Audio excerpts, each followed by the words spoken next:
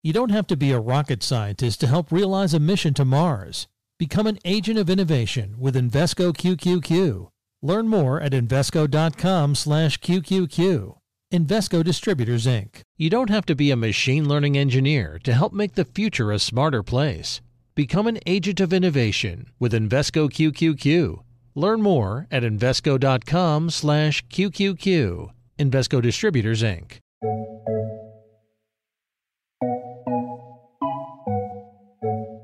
Welcome to Trillions. I'm Joel Weber. And I'm Eric Balchunas. Eric, we've come to the end of 2019, which means end of a decade. Yeah, the decade. That's the big one. I'm actually going out on New Year's Eve this year. Oh, really? Yeah. You got a babysitter. Congratulations. No, we're actually taking both the kids to this Funplex place. Oof. Crazy. Fun, party time. Your own words. Fun family vacation. Yeah, you can only have two of those three. I love that. Yeah, that's pretty good. That. Yeah. Okay, so market's up at the end of the year. Market's way up for the decade, but we don't want to look back so much on this episode as look forward. Yeah, a lot's happened. This year, a lot of unexpected things, some expected things.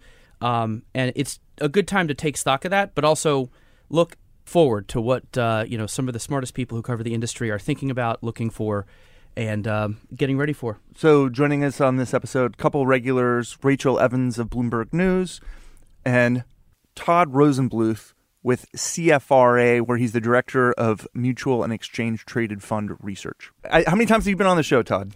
This is my fourth or fifth time. I think you get a jacket when you hit the 5 Timers Club or something. That's like right. Saturday Next Night year. Live. Next year. Yeah. Okay. You and Rachel might be neck and neck for most appearances. I think Rachel has you beat. Yeah. We'll have to do an autopsy. I think I'm ahead of the game there. Rachel, okay, let's go 80s. You wanted 80s? Here you go. I did. Rachel is Paul Simon. Ooh. Remember, Yes. that was the Yes, first please. 5 I'll give timer you a on high five SNL. on that Yeah. one. Yeah. Remember on SNL, Tom Hanks he became the second, or Steve Martin might have been the second. So maybe you're the Steve Martin, but she's the first. Thank you very much. Welcome to be here. This time on Trillions, the year ahead in the ETFs. Okay, we've got a bunch of topics we want to run through.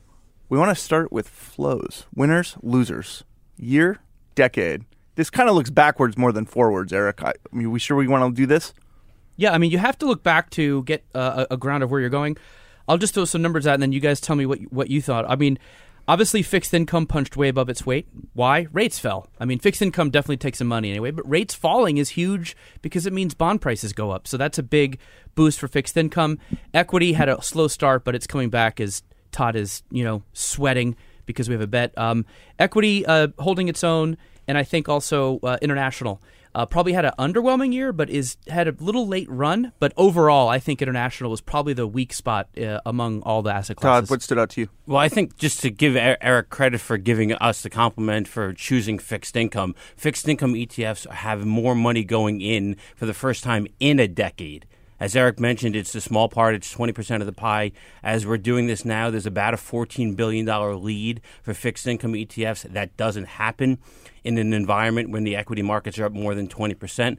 And yes, Eric and I have a bet on this. I brought my chopsticks to be able to commemorate the fact that we're in the fixed income camp right now. Why chopsticks? Look, we have a sushi lunch bet, okay? I'm going to get the salmon lover special with a dessert of green tea ice cream. And then you're going to pay for my part In as this well. case, yes, I will. I might even splurge on some sake. I don't know. We'll see. 1950s style. Yeah, seriously. But take the afternoon off. Here's what Todd is sweating about that he will not mention is right now fixed income has a $14 billion lead on equities. But equity... This is for inflow this year. Yes. On average, equity's taken $35 billion more than fixed income each December.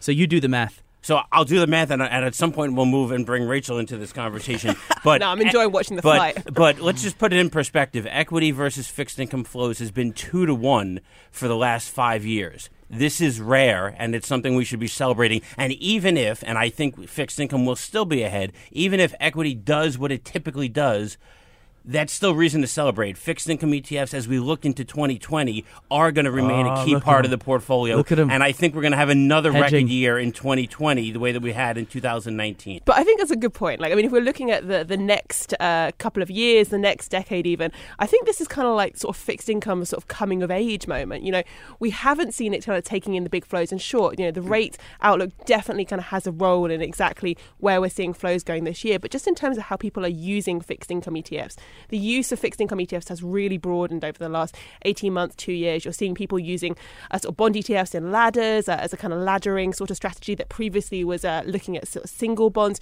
You're seeing institutions using them. You're seeing hedge funds and other kind of sophisticated traders using for hedging instead of swaps. So I think kind of fixed income ETFs are really sort of going to be where the growth is in the next decade. We've seen an awful lot of kind of equity sort of dominance in kind of the previous sort of decades. But I think looking forward, fixed income is certainly an area where we could see some growth. Next topic, returns. Yeah, I mean, well, first of all, just the S&P being up 25%. I know it doesn't feel like it, but that is an amazing year. I used to refer to 2017 as utopia. This was even better. It didn't feel like it, but obviously you didn't have to do much. This whole decade was just basically like buy the market. You know, people call It's it passive, beta. man. Yeah. So it's been very easy to make money. And of course, there's some high flyers. Todd, you want to guess what the best performer was over the past 10 years? Was it XBI, the biotech ETF? Oh, yeah, he follows me on Twitter. No, I did my research. Did you? I did my research before showing up. Oh, okay. So, All Anyone right. here? Hey, man, hat tip to you. That's right, XBI, equal-weighted biotech. Biotech's relentless. It's one of those areas that's just defied the high-flying odds. Usually you high-fly for a year or two, and then you're in the tank the next year.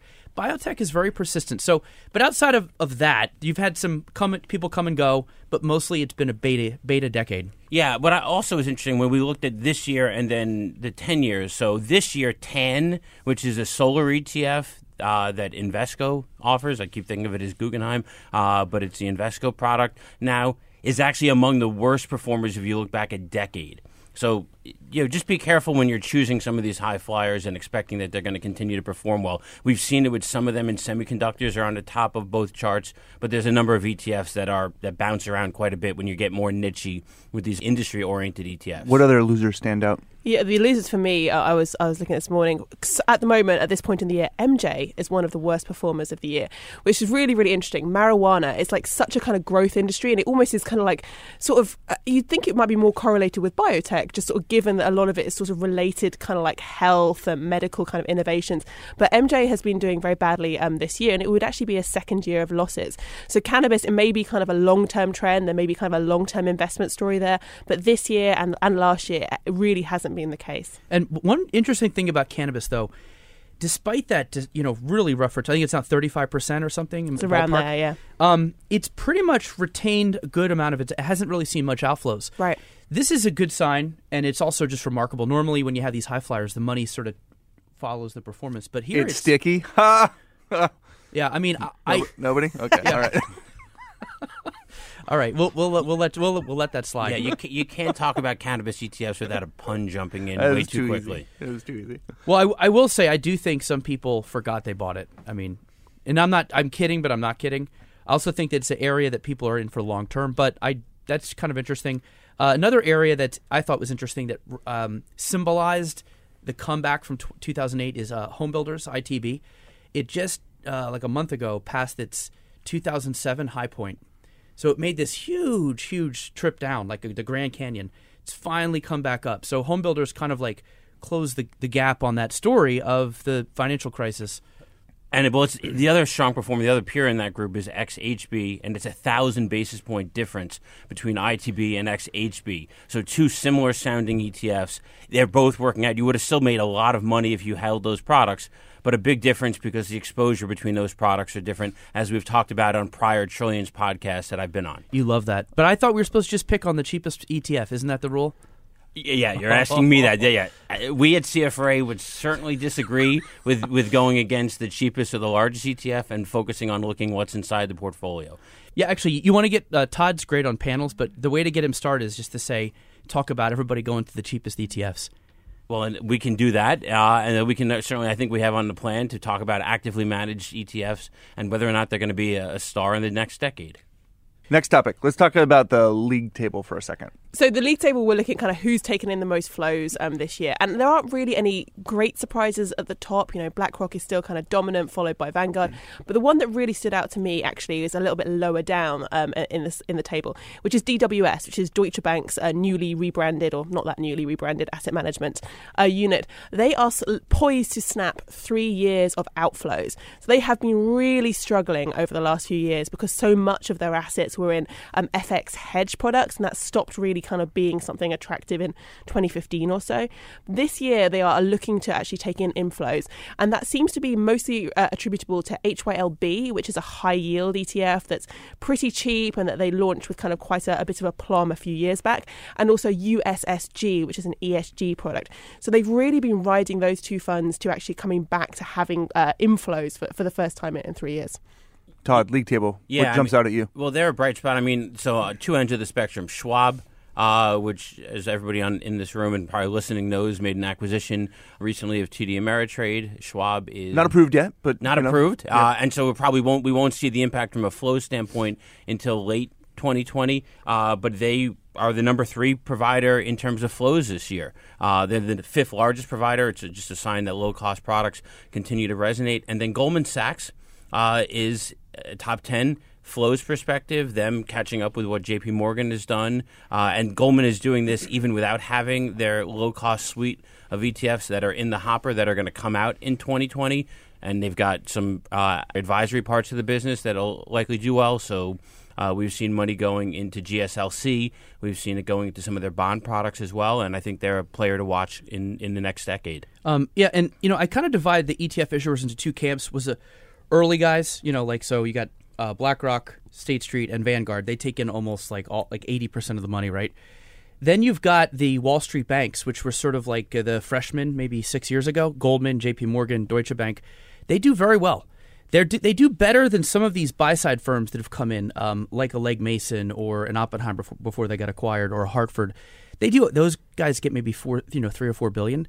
But the Wall Street banks have been very good about seeing the writing on the wall and sort of being their own little vanguards in certain ways, in particular JP Morgan.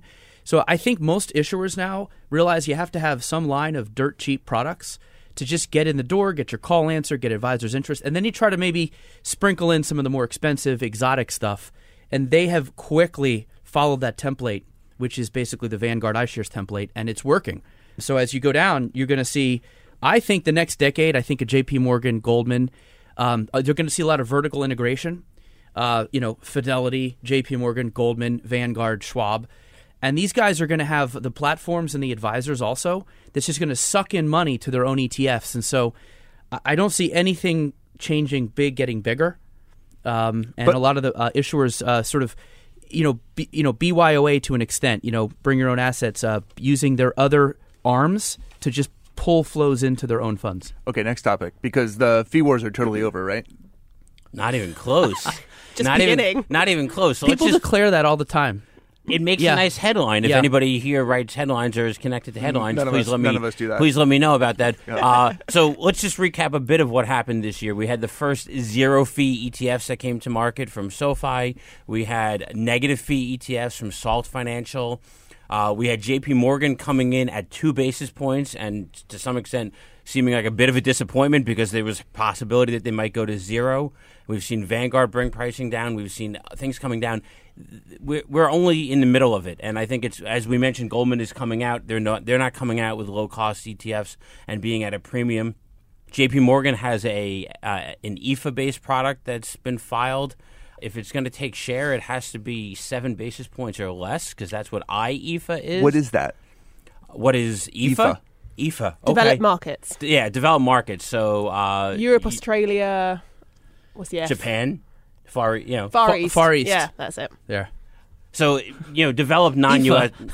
developed non-U.S. markets. Well, I got stumped on that one. I was ready for tickers I wasn't going to be able to be prepared for. It is funny, like you can use an acronym so much, and then someone asks you what it stands for. It's possible not to know. But I think Todd's right as well, just in terms of kind of like the fee war continuing. Like, I think it's going to broaden. We're already seeing it, ETH products potentially, but also high yield. We've seen kind of like big fee cuts in certain high yield products this year. Thematics are starting to kind of like trend, not towards zero per se, but they're getting significantly cheaper. There's still a significant number of places where we could see fee cuts that kind of like, see fee compression sort of happening before we really get to rock bottom. Or what about below bottom when people continue to pay you? Yeah, I mean, we've already seen the first fund that once. does you that. can see it again? Well, it's not gathered assets. That's the thing that surprised me. I was expecting we would have seen more money going into these products. Distribution remains a bit of a challenge and a brand name that isn't as well known.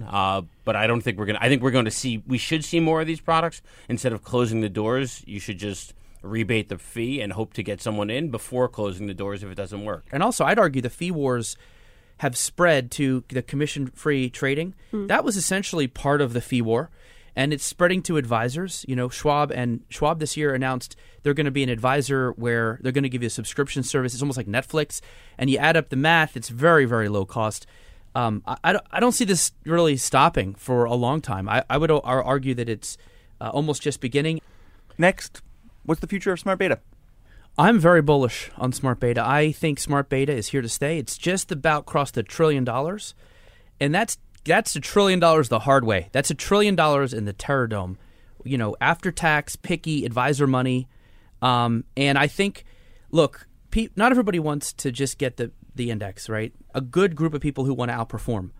The problem for active managers is they want it cheap, rules-based, and tax-efficient, and that's smart beta. USMV is a great example, the low vol, minimum vol ETF from iShares. 15 basis points? Right. So it's under that magical 20 basis point figure where most of the flows go. And you get a chance to do something better, maybe a higher Sharpe ratio. You can talk to your clients about something that's a little more, sophisticated.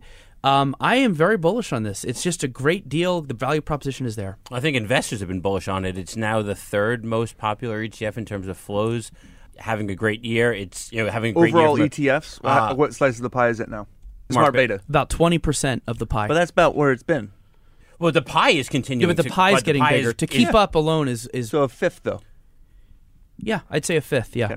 Yeah, but what we're seeing is this year we're seeing, even though people shouldn't be buying just on past performance, they will buy based on past performance. And 2019 has been a good year for some of these flagship products. USMV is keeping up with the broader market, lower risk, and yet outperforming some of the multi-factor ETFs. I mentioned GSLC earlier, but OMFL, which is an Invesco multi-factor product, John Hancock's multi-factor product, JHML. On that one is also outperforming. I think if you're going to pay a little bit more than a market cap weighted portfolio, you want to hope that you're going to keep up with the broader benchmark and perhaps even beat it. And that's working out in many cases this year, and that sets up well for the future. Yeah, I think it's going to be interesting to sort of see how these products sort of continue to evolve, because a lot of sort of the main kind of areas for creating products have now been taken.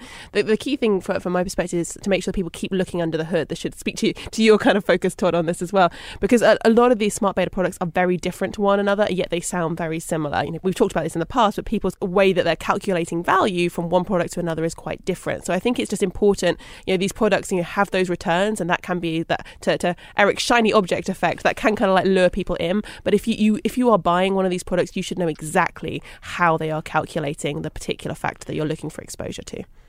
My colleague Athanasios in London did a study on the rolling 12-month return of value ETFs and found that they normally have a 20 to 30% gap in one-year returns, which is still pretty significant. But in 2009, when value came roaring back, there was a 95% gap between the best performing value ETF and the worst.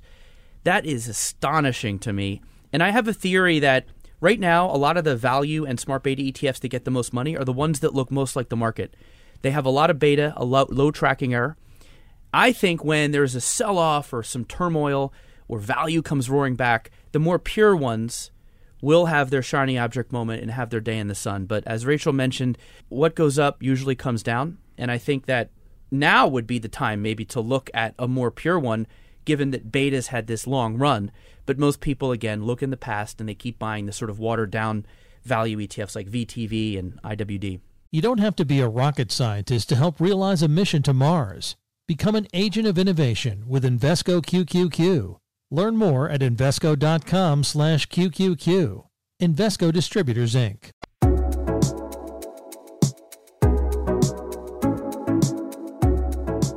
Shiny objects, thematic ETFs. Let's talk about that for a second. We talked about pod already, but there's some other ones. Well, just to put it in perspective, about $25 billion are in thematic-oriented ETFs, and there's about 120 or so of these products. They get a lot of attention because of, as you mentioned, the shiny object. So we now have 6 cannabis ETFs. We had 1 when the year started. They're all underperforming the broader market because the stocks inside them have done poorly. We've got a whole range of video gaming-oriented ETFs. Look at him. I knew he was going to trash on the video game ETFs. I'm saying they exist. Listen, there's 350 large cap quality ETFs. Do we need a 351st, though? I'm not complaining that we have these products. I think what's great about it is, as Rachel talked about earlier, what is inside these portfolios is quite different. The definitions between a product like Nerd and ESPO and Gamer, they're performing quite different because they are quite different from what's inside it. So thematic is a great area to invest from the longer term. And you've got some mid-size and larger players that are playing within this space, no pun intended. But what we are seeing is that how they interpret the theme can be quite different. And so when you have only one of them, then you just buy that product. But when you've got 4 or 5 or 6 of them, then the homework is needed. What's another thematic? Well, I just throw a little bit of like cold water on the whole kind of thematic complex, if I may. But just because the assets have been relatively static this year. I mean, we did see this really exponential rise, like for a couple of years, and then over the last sort of 18 months or so, it's kind of plateaued. We've seen a little bit of a drop with the market, a little bit of a rise as the market picked up, but it's pretty steady with where we were this time last year. And I think that's a little bit of a question mark, really, for kind of issuers that have been coming out with these products. Like, how do you actually keep gaining assets? Has this reached a top for now? Like, the ideas are all there. They're all, good ideas and have a kind of truthiness to them in terms of like what's going to be going up in the future. Truthiness, I like that. Yeah. But they're not actually sort of like really bringing in assets in the way that they were. When you talk about that plateauing, I think that's interesting. Robotics, to me, sticks out. That definitely got a haircut this year in assets because the performance faltered. I think it had $4 or $5 billion. Now it's down to like 1 or 2. And I think that's sort of what happens. They'll rise, they'll get X amount of dollars, and then half leaves. And so that's part of the sort of topsy-turvy nature of thematic ETFs. What they do, though, there are a couple things I think they're like advantage of is, A, you can understand them. The truthiness is definitely something you need to worry about and how they're designed. But advisors having conversation, as our guest 2 weeks ago or a month ago called it Conversation Alpha. An advisor can talk about a story with, and that's good for the advisor. So that may not even be a natural reason to buy it, but that's just a reality. So I think that conversations happening on these areas, a lot of times they don't track stocks that are in the big indexes. It takes a lot for a big index to take in a new stock. So you can capture an area before. And the third thing is we talked about XBI as the best performer in the decade. It's 100% more than IBB, which is the other biotech ETF that market cap weights. And a big reason is M&A pop. If these things go to mid and small caps, a lot of times, and the marijuana's had this a couple times, they will just randomly own a small cap that gets bought. So you have a little M&A action in there, which I think is an underrated part of them. But that said, I do think they'll be niche. But remember, everybody's on and on about ESG. That has $13 billion. This has about 50. So I think 50 is pretty significant. But yeah, it's nowhere near like, say, a smart beta with $1 trillion. Okay, let's use that moment to transition to ESG. Let me start because I'm so hot on this right now. Look, I've been in this a lot. I have found that ESG, we've always looked at the assets and like, why aren't they gaining assets? That's been a question. But recently I've looked at the actual stocks in the ETF. And I found something that's just stunning to me that just apparently nobody really knows about, which is there's a lot of stocks that don't make these funds that would shock people. I think Amazon, semi-shocker. And then that brings up the question is, how many people who are thinking of ESG are willing to forego the next Amazon? That's 1,000% gain over 10 years in order to sort of do good. I think there's a lot of slacktivists or tourists who probably don't have the stomach to withstand what could be potential underperformance. Another example is Berkshire Hathaway. Warren Buffett has just said, I'm not filling out your questionnaires. His board is not independent, but he says independent boards aren't really independent either. He makes some good points, and Berkshire is in less ESG ETFs than Exxon. And who doesn't want Warren Buffett in their portfolio? These exclusions bring up really interesting questions about the metrics used. and what's in, what's out. And I think there's a lot to sort out here. And, you know, they could outperform, but they could also underperform. And you have to be ready. Take that, Todd. Well, the same screens that are being done now for ESG the same approach to it is being done for value-oriented ETFs, you know, VTV value, in undervalued securities or growth-oriented ones. You don't get the full market, and you are likely to underperform or outperform based on what's inside the portfolio. So, yes, we knew that what's inside these ETFs is not the broader market. But what I think is appealing about some of the newer products that have come to market, that we don't have that long a track record. You mentioned the DWS product, USSG, SUSL, which is another iShares product that's tracking the same MSCI index. SNPE, which is another product that's tracking the S&P index. They're more inclusionary, and so companies make it into the portfolio as opposed to companies being excluded from the portfolio. They're more sector diversified, and they cost 9, 10, 11 basis points. So they're close to the overall market from an index perspective.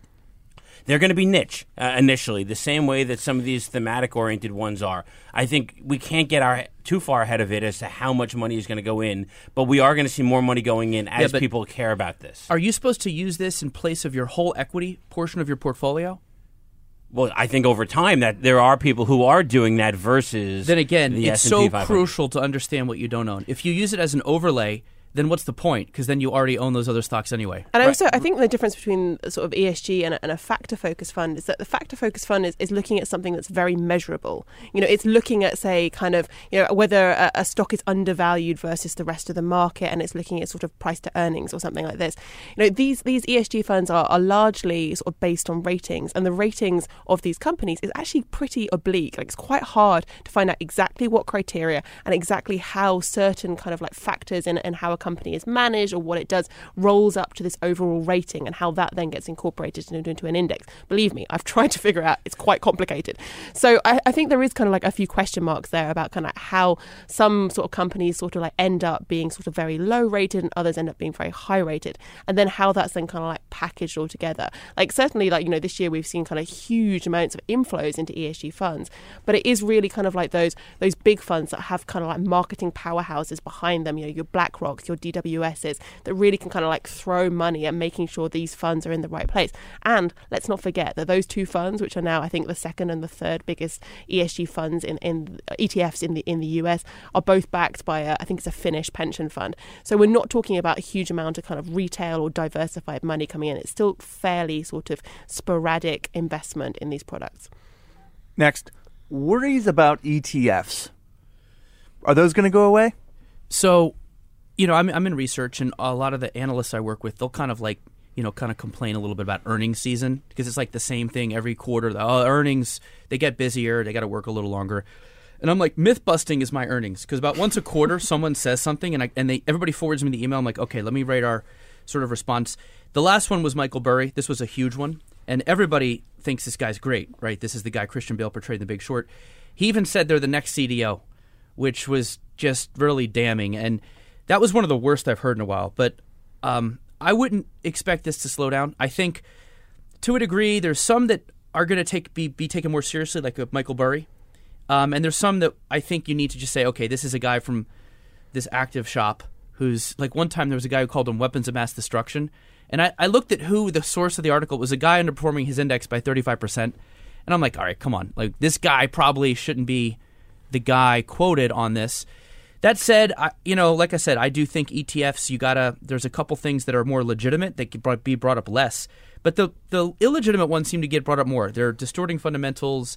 They're weak hands. The opposite seems to be true. So, look, people are going to worry. I think they're not perfect. You have to decide what you would buy the stocks and bonds yourself, use a mutual fund or use an ETF, and then take it from there. Rachel? Yeah, I mean, I think this is kind of a sign that the ETF industry is being such a success, really. You know, it's past 4.2 trillion in assets, and I think active managers, you know, obviously see that and are certainly, you know, to some extent threatened by that. So this is the fact that people question kind of the basis of the industry, I think is actually a positive thing, because the more people talk about this, the more opportunities there are to educate about what are the real and what are the potentially not real risks out there. So I kind of view sort of all these question marks as being a positive. And I think, you know, any sort of of attempt to kind of, dial those back would be bad for the industry. It's good to have people that are asking those questions, holding the industry to account and making people educate in a more articulate and more thorough manner to actually make sure that everyone's questions are addressed. Wow, Rachel had a cup of sunshine this morning because I love the opportunity to educate and have a rational conversation. But ETFs distorting the market and weapons of mass destruction, those are not things that normally get said. Macy's is one of the worst performing stocks this year. It's in the S&P 500. It's down something like 40%. You've got semiconductor stocks that have doubled this year, also in the same S&P 500 index. If money is driving and distorting the price of these stocks, then God help these companies if they were not part of the S&P 500 index and they weren't being propped up by having ownership within IVV and VOO. The market's not being distorted by the ETFs. It's going to be interesting to see what happens in a downturn. I mean, because there is this whole kind of, some people would say this is a myth about this idea that, ETFs haven't been tested yet. Now, I think the jury's a little bit out on that. We have definitely seen tests. However, until we see something of the kind of magnitude of Lehman, no one is going to be satisfied that the test was big enough for when the assets have been large enough. So I think it's going to be interesting if we do see a correction to see how the market does, because it might put some of those concerns to bed or show that there are market structure issues that still need to be fixed post-August 24th, 2015. Yeah, I would agree with that. I also think that mutual funds in a downturn, it's going to get interesting. Yeah. Especially the bond funds have gone into more illiquid stuff to outperform. That's going to be tough to sell. And I also think just generally, people who are in active mutual funds were likely put there by their broker. And people who bought an ETF or an index fund bought it themselves. And I think they're going to have a little more loyalty. And that's why you tend to see them not panic in a downturn. So far, we've seen them largely hang in. In fact, they'll take in money net. So I do think that matters. The loyalty and the commitment to that low-cost, long-term story, I think, is stronger. I think active mutual funds, you could see some really wild things happen. If all the boomers who are already, getting up there in age, plus the market downturn, all try to sell their, $15 trillion of active mutual funds or a portion of it, that's a lot more selling than ETFs could ever drum up. Talking of things closing, let's talk about ETF closures as well as launches. What's left? A lot of closures this year. Death is a part of the industry. It's just death is part of life. Death is part of life. And big words by Eric Balchunas. I salute it. I think it's good to get these non-traded duds off the market, because if you put a market order in overnight, it's possible you get hit at a bad price in the morning. So I say just clear them out, admit defeat. And there's a lot more. I think also the fee war that Todd mentioned earlier in this year has scared issuers, made them think twice. I think the spaghetti bazooka or cannon that Ben Johnson from Morningstar, is a great phrase. I think it's kind of turned more into a rifle. I think they are throwing spaghetti at the wall, but it's a little more targeted these days, a little more thoughtful. The launches just don't seem as wild as they were. So I think it's just maturing industry. Well, a couple of things to add to that. One is that it used to be roughly 3 years before an ETF would have a chance and then see what would happen. And we're seeing that sped up to some extent. There's ETFs that have launched in 2019 that will be closed by the end of 2019. That's a very short shelf life that's out there. But we ran some data using what we rate at CFRA, and there's 175 ETFs that are more than 3 years old that have less than 50 million in assets under management. Which is sort of the threshold, right? Which tends to be the ballpark for where it is. 50 or 100 million, it tends to be the threshold for where it is. So these are products that have had a chance for success that have not been able to do so. There's some lineups that are out there that probably would shock people that still have a place on the shelf. So there could be a culling. I think there's going to be an ongoing culling, and as asset managers decide what are their priorities for 2020, and as we get to it, the new active non-transparent ETFs that are coming out, if you offer those, or you plan to offer those, and you offer some of these products that have no money in it, you want to put your bang where your buck is. Yeah, and I think that's kind of a positive, right? If we start to see less froth in the industry, I mean, to Eric's point, it's kind of a pruning of the industry, more than kind of like a sign of failure. But we were seeing some, pretty kind of crazy launches out there. Some of them are still in the market. And I think, any kind of sort of reckoning where we see some of those slightly more out there products sort of curbed, it has got to be kind of a positive in terms of the long-term outlook for ETFs and making sure that people are in sensible, smart investment strategies rather than fads. Speed round. Bitcoin 2020. We're going to see an ETF? James Seyfert on my team has upped his odds to 50%. I'd be in that ballpark because the SEC just approved an interval fund that uses futures. I think if they do approve one, they might start with a futures ETF. Dahlia Bloss came up with some interesting comments. That said, every time I've given odds, it hasn't happened. So you didn't give him. You gave James. Todd. I feel like I come every time and I get asked this question, and my answer still is the SEC doesn't seem comfortable. I don't think they're going to get any more comfortable about fraud. So, no, I don't think it's going to happen in 2020. Rachel? 0. Wow. 50 to 0. Well, that's good. We'll see what happens. We'll have Todd back if it happens. Okay. The ant race. What is that? I'm going to throw this to Rachel. She's the source of the term, and I think it's going to happen. It's a good name. Thanks, guys. I don't know what it is. The name we're making it happen. The name or We're the making success fetch of the happen. product? The name. Okay. The name. Not the Yeah. success. That's a whole different story. Rachel, what is it? Active non-transparent. So active non-transparent, or ants, as I'm trying to get this to be a thing, because it's like spiders and vipers, you know. It is basically kind of the idea that you can sell an exchange-traded fund that doesn't disclose its holdings every day. So instead of kind of the daily transparency that we sort of see from most ETFs that are currently out there, you would have kind of more of a mutual fund-esque disclosure. Now, there are a few models out there that would kind of give different ways of doing that.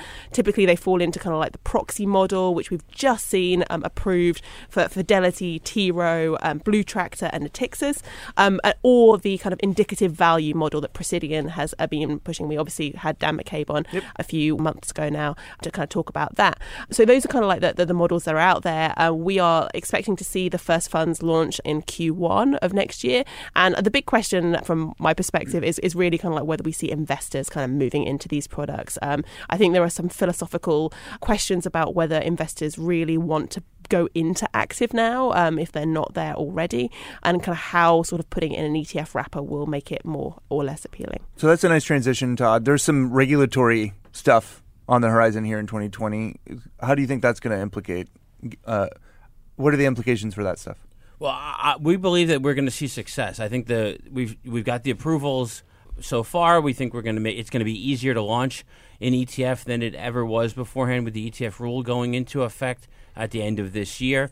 And we think that firms like Fidelity, like T. Rowe Price, that have strong brands in active management, that already are a relatively low-cost provider, that have strong track records, they're going to be able to have some success with these products. Fidelity gathered $3 billion of money into their ETFs in 2019 without their flagship active equity strategies being available. We think they're going to have that and then some going forward. Right, but that Fidelity number, A, it's only $3 billion. B, a lot of those are the cheap sector ones, low cost, which brings me to the 3 reasons ants will struggle. Number 1, active transparent already exists, been around for 10 years, and all through those 10 years, they now have managed to scrape up 0.4% of total ETF assets. It's like nothing. Nearly every dime of flows goes to ETFs charging 20 basis points or less. These are all going to be above that important line. Number 3, $1 trillion of outflows from active equity mutual funds over the past few years alone. Those are really hard, almost insurmountable. And then there's the anecdotal. When I talk to advisors, they'll say, yeah, look, I know some managers will outperform each year. Some funds will do better, but the problem is I don't know ahead of time who that will be. And if I chase ones that already did, a lot of times they won't persist, and then I'll lose more because I bought at the top. And so the persistence has become such a damning mental state for the advisors. So whether the hard data matches that mental mindset from advisors, and like I said, there'll probably be a couple hits, but I see largely a lot of struggle. And we've seen big issuers come to the ETF industry and get humbled. Well, we've also seen big issuers come to the ETF market and use their scale to their advantage to be able to do that. But like a JP Morgan and a Goldman, it's largely because they followed the Vanguard model to a degree. If you're coming in with ants at 50 basis points and it's your value or growth active fund, that's a whole different story. Who's been successful with that? That's the thing. We haven't seen that. Well, so your 10 years of history, the providers that were out there a long time ago in the active equity space are not providers that are household names that have... Okay, time out for that. Who's a household name? You mean the brands? Not the people, the brands. Right, the brands. So the brands that are out there. So you're not following your manager into it. You're going to get the tax efficiency benefits. I've gone to many events that are held by asset managers that the primary audience are existing mutual fund investors, and they need to be educated about ETFs. The other thing you have is demographics. A lot of the big mutual fund investors are boomers who are, if anything, selling to give to millennials who are not mutual fund investors. So there's that other larger headwind on this whole situation. Although potentially, if you label something as an ETF, those millennials might be interested in it, whether it's active or passive. That's a good point. I think it's going to be a distribution kind of challenge. Really, it's like it's going to be the marketing tactic is going to be to emphasize how the strategies are different and how the content is superior to the passive, I would imagine. But I think in terms of the actual success, it's going to be, can you get that into the hands of investors and present it in a way where it can compete alongside mutual funds, which they may already own, or ETFs that they may be a bit skeptical about. Well, I think that's the challenge, if I can real quickly, on it, is the distribution. So will brokerage platforms allow these to go sit side by side with the mutual funds alternatives? I hope that they will. I think that they're going to understand that this is a different product from the same asset manager that they were familiar with. But if they're not allowed on these brokerage platforms, then they're going to be the same thing like the low-salt LSLT product that's giving away money and still can't get money coming in the door. I had a real quick one for you guys, and you can weigh in too, Joel, if you want. I get to talk now? Yeah. If we look at the top ETFs by flows over the past decade, this decade it was IVV and VU at number 1 and 2. In the alts, it was SPY and EFA, and in the 90s it was SPY and QQQ. But largely, the top 5 and 10 lists haven't quite been the same. They've been different each decade. What's an ETF or two that you think could just end up being one of the leaders of the next decade? So I think AGG. So this is iShares core bond ETF. I mentioned earlier, bond ETFs are gaining market share. We think they're going to continue to gain market share, and you're going to see roughly at some point more of the asset allocation that you'd have with the equity and fixed income. Everybody owns the AG, whether you hate the AG or not. People still own the AG. It's from iShares, and it's low cost, and I think it's going to be extremely popular in the next decade. I tend to chime in with Todd. I'm not going to pick a favourite because I shouldn't play favourites, but I would point out that if you look at kind of like the top flow intakes this year, BND, GOVT, TLT, IEF, and MBB and AGG just outside, so all kind of like big bond funds that have been kind of taking in significant flows. To my point earlier, I really do think like the next decade is going to be about fixed income and people using that more and more. So I think some of those broad bond funds will be great for buy and hold investors, and I think you kind of also got to not count out some of the ones that traders are going to use. If we do see kind of institutional and tactical traders kind of using ETFs more in place of kind of swaps and options and other kind of derivative type functions, then I think some of those products have the potential to end up with a lot of assets, just because people are using them so frequently. And I'll chime in with a couple. You could see a BBUS. You're just gonna like skip me there? Oh, sorry. Jeez. Sorry. You were on your phone. I know that he's got to do his research. Okay. He doesn't have tickers at the top of his head like we do. So I actually think, I know you're cool on the ESG thing. That I think between the ETFs and the millennials and being able to actually like put your money in things you believe in. I don't know if it's going to have it might not take on ag. I totally think you're right. It's probably one out there, but the fact that there are like low carbon ETFs that track the benchmarks that they're up against and have a fraction of the carbon footprint at a moment in time when we think that millennials are going to probably invest some money into causes that they believe in. I think that something like that, like what's the MSCI, the iShares MSCI, SPY-X. I think that's an interesting play. I don't think it's going to be like a number one thing, but I think if it's like you're passionate about climate change, you actually have an ability to like invest in something that might feel good. That's a good out of the box answer. It's inspired. I like it. I don't agree with it. That's what happens when you give me a chance to talk. Okay, I'm going with BYOA. I think you're going to have this vertical integration and like 6 big companies start to control most of America's money. And I think you could see SCHX, the Schwab large cap, sort of rise above and really start to challenge the iShares and Vanguards of the world. I also think you could see something like a BTAL, which is the anti-beta. It's possible the whole next decade is just rough, and things that are supposed to go up when the market goes down go up. Maybe some alternatives. You could have gold up there. I will bet you we'll come back here in 10 years, and I will have the sushi lunch of my dreams that BTAL will not be within the top 10 of the list. I will pay for that lunch. Okay. Yeah, I don't think so either. I'm saying something that does the opposite of the market. I'm not, or SH, something Could be a deep value. Who knows? Value, by the way, is just due for a long, long stretch. We'll see. I'm just saying something out of the box that's, not what you'd expect, not the cheap beta typical fare. And on that note, we have another year, decade, century ahead. Seeing him in 10 years We'll is see how just this an interesting plays visual. out. I can't get out of that in my head. It's like I have no hair now. I What is was so gonna hard say, about he's that? going to have hair. It's going to be my hair will glorious. be all gray. Yeah. It's gonna be the swinging Yeah. 20s. Todd, Rachel, thanks for joining us on Trillions. Thank you.